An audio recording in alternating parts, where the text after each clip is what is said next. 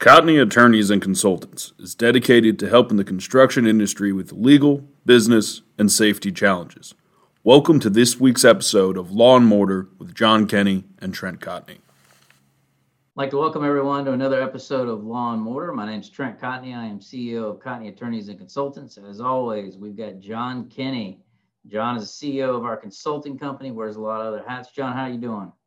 Doing great. Wrapping up another fantabulous week and looking forward to hopefully everybody has a great weekend coming up and a beautiful week starting next week. Absolutely. So we've got some big events coming up. I know we did some planning this week for IRE, International Roofing Expo, and it's going to be a little bit different this year. It's from August 9th to the 12th in Las Vegas, Mandalay Bay. And they're doing no badges. They said they want to have minimal swag. And for those of you that know, I love my swag. So a little change there. But we got a lot of things going on. I know we're going to be doing a little bit different. Our booth will be right next to NRCA's.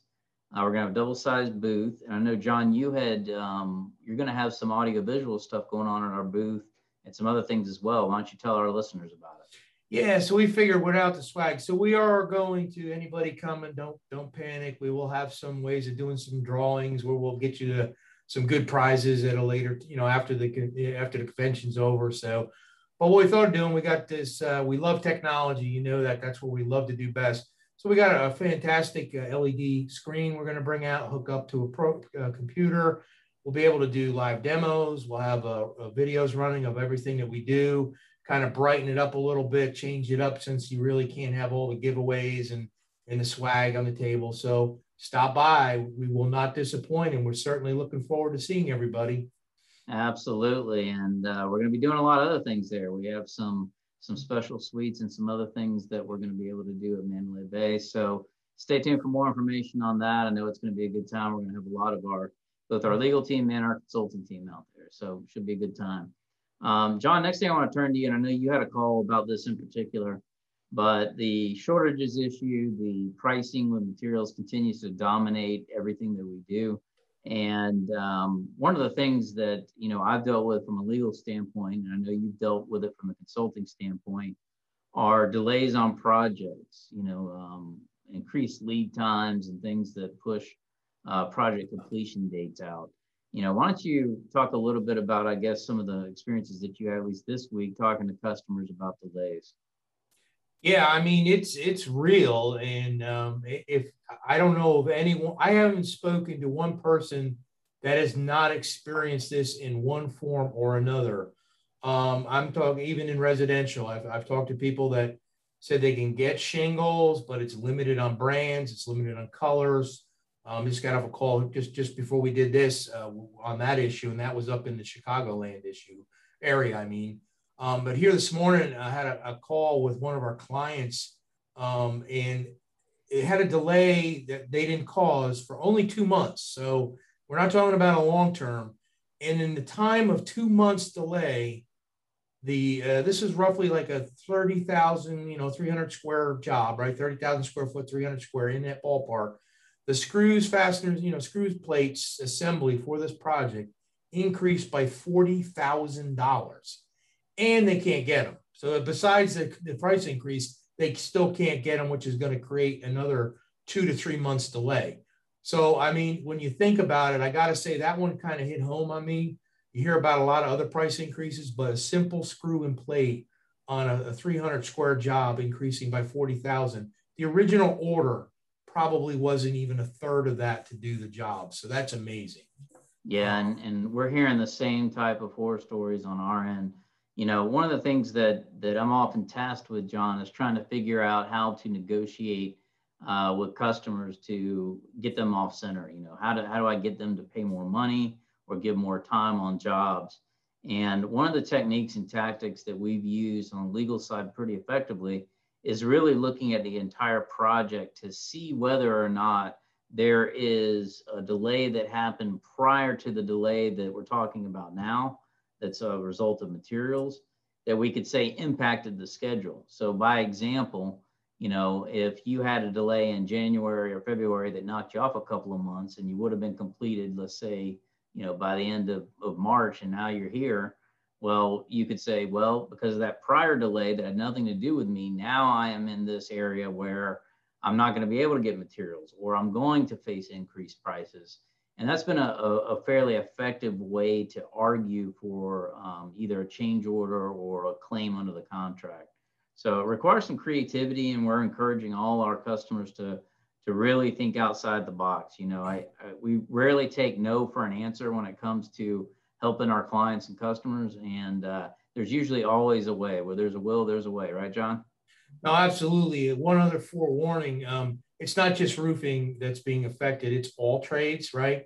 Right. So I will warn on this because I've talked to 3 contractors with this issue.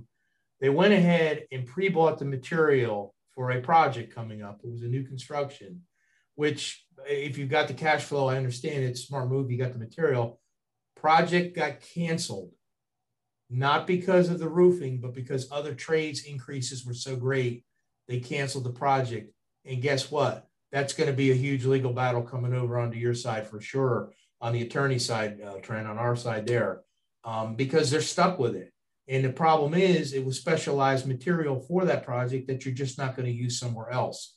So, you know, buyer beware. And as they say, be careful, because this is something I have not faced it in my 45 years. We've had shortages before. We've had price increases. We've had inflation, all the things we kind of got, but never in this. And I believe I heard you say earlier on one of the webinars you were doing, Trent, which is a great way. Probably since World War II, we've never faced anything similar to this. And that was probably as close as we can go back to. And there's not many of us around that dealt with it then. So it's new grounds. Yeah, absolutely. And I think it's going to be an issue we're going to continue to talk about, because I don't see it going away anytime soon. I want to turn to something else that we're doing that's kind of cool here.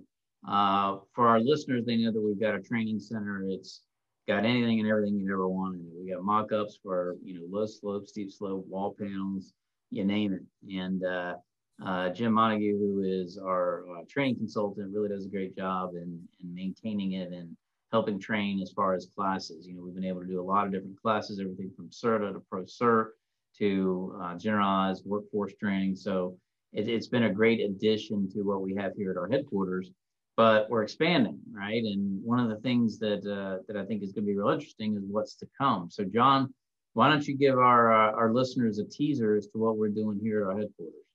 Well, we actually just started construction on what we're putting up. It's called an Innovation Center.